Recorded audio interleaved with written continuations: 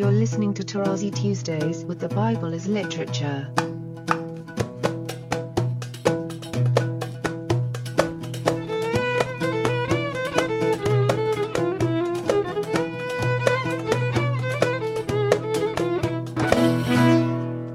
Hi, this is Father Mark Boulos, and you are listening to Tarazi Tuesdays with the Bible as Literature podcast. This week, Father Paul gives an example, one of his famous asides, an anecdote shared in class about a student's old-school Greek uncle and his unsettling biblical attitude about what guests can do with their gifts when invited to his table. I am having a good old time introducing Father Paul on the Bible as Literature podcast, Tarazi Tuesdays. And if you sell to your neighbor or buy from your neighbor, you shall not wrong one another. According to the number of years after the Jubilee, you shall buy from your neighbor, and according to the number of years for crops he shall sell to you. If the years are many, you shall increase the price, and if the years are few, you shall diminish the price, for it is the number of the crops that he is selling to you. You shall not wrong one another, but you shall fear your God. Okay, you as well as I know that the real estate agents do not abide by that. They work it out to fool either the buyer or the seller to collect more money out of their assigned 3 or 5% or whatever. But that is not the teaching of the Bible. That's why in other texts you may not charge usury interests on the other person, which your banks and my banks and the banks do not do. Otherwise, they'll lose their business.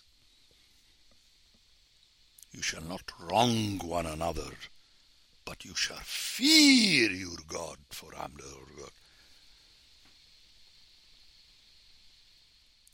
That's the threat. It's not out of the goodness of your heart you don't wrong your neighbor. I can't stand this in classical theology. That's why it ends up with praising ourselves for having been good. This is what I see on the websites of your parishes. When you make a collection to go and visit the poor at Christmas, you publish it on your website. You don't abide by the command of God in Matthew that not your left hand know what your right hand has done. Please translate you as being we, but I prefer the you so that it would hit you. And it would make you say, so Father Paul doesn't do that. It doesn't matter. I want you to hear you, and not like this silly NATO teaching. The teacher of Sunday school is trained to tell the children, not you are going to learn today in the classroom. I heard this when I landed on these blessed shores in the first year at the convention.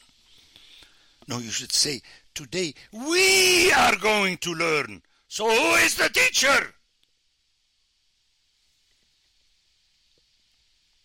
So I want you to hear the you. By fearing God, and fear means to tremble. You have to love God. Remember that classic theology. Now we don't fear God, we love God. You love God since when? The question is, well, God loves you or not. And he loves you in his teaching, whose head, as we hear in the book of Proverbs, is the fear of the Lord.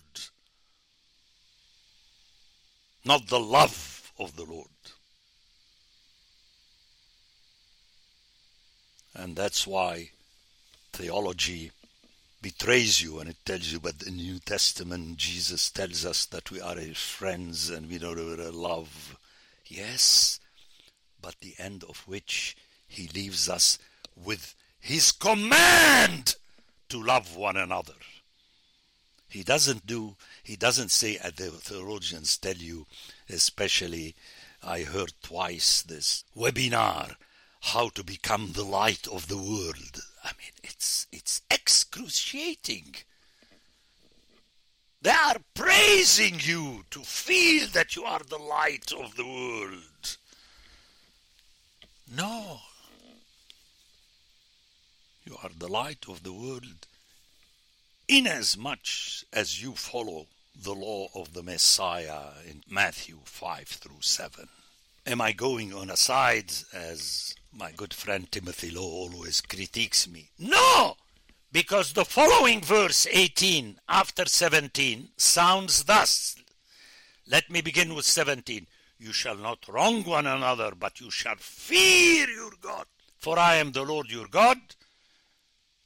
And the following scriptural aside, if you may call it, is therefore you shall do my statutes and keep my ordinances and perform them. So you will dwell in the land securely.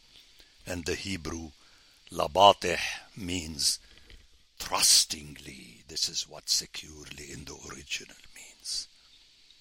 So the text is telling you this. It is your theology that is an aside, because my aside is quoting scripture. You shall remember them in order to do them, and we shall be bombarded with that statement time and again in Deuteronomy, which is the repetition of the law. The land will yield its fruit and so on. And if you say, what shall we eat in the 7th year if we may not sow or gather in our crop? 21, let's hear it. And it's not my aside. It's your theologians that are filled with asides. That's why they quote the Bible twice, and then they go for 7 chapters going the so-called fathers of the church, if not the latest book published by St. Vladimir's or Holy Cross.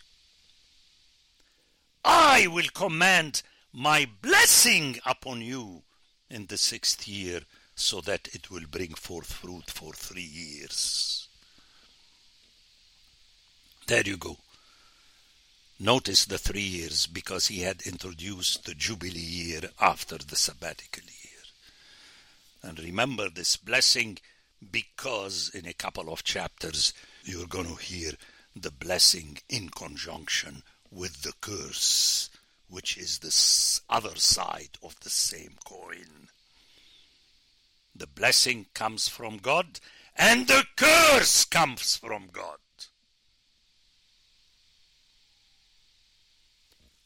When you sow in the 8th year, you could see that you have 2 years back to back. You will be eating all produce and so on. Then 23, very important. The land shall not be sold in perpetuity, for the land is mine, for you are strangers and sojourners with me. Okay? Write it down and post it on your doorposts inside your apartment. Leviticus 25:23. And that started way back with Abraham and Isaac, where they were supposed to gur, meaning live as a sojourner, to sojourn, to go around, which is connected with the hitalek, back and forth in this land, because it is not yours. Now go back to my comments about ahuzah. You take what is offered to you by God, but it doesn't become your property. Let me go on an aside here. That is definitely an aside, but I need it because I come from the Middle East of my time. Don't tell me today people don't do that in Beirut. Because Beirut now is part of Lebanon, which is part of the US and NATO. Here in America, even a gift means it's a gift, present. You just decide to bring a gift. You're not bound to bring a gift when I invite you to my house. You decide to bring it. But here in America, I learned the hard way.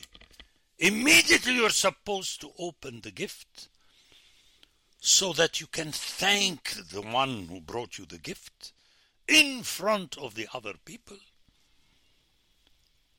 And then more than that, let's taste the wine that so-and-so brought tonight, and you open it. This, in my time in the Middle East, and still around in some areas, it's an insult.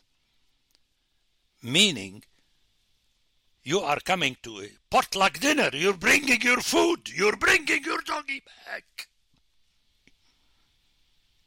No, in the Middle East in my time, whoever brings a gift, you ask one of your children to take the gift and put it in the kitchen, and better in the bedroom. And you open your bottle of wine.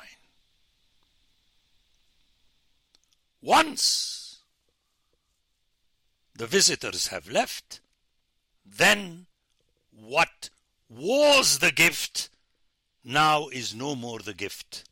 It is yours. And then you wait for another occasion and you open this bottle of wine and you offer it to your guests. But you don't take a food or a drink that a guest brought to give it to that guest and the other guests. It's the silliest thing I have encountered on these blessed shores, and I want you to hear it out of my lips, because you're not going to hear it out of other lips. It's an insult.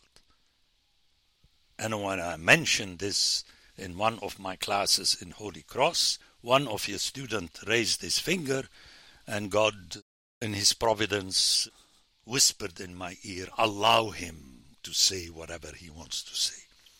And he said to me, Father Paul, you remind me of my uncle who is Greek and who lives in California. And until now, if he sees someone coming to his house, invited to his dinner, my uncle's dinner, bringing a gift, he would tell that person, take it back home or come back or leave it outside the door. I invited you so that I feed you, not for you to share in my feeding. That is different than when the master or the mistress of the house would ask the sister to bring some food. That's different. It's still in the family. But you don't show off. And that student in front of everybody said, and my uncle would abide by that. If the guest insists to enter with the gift, he will slam the door in his face. And according to him, this happened in California in the 90s. So please, friend, let's understand how this text is working. And that's why I shall never accept a NATO person reading this chapter in English and telling me what it says from the pulpit. It's impossible that that person is comprehending what is happening here. The Bible as Literature is a production of the Ephesus School Network.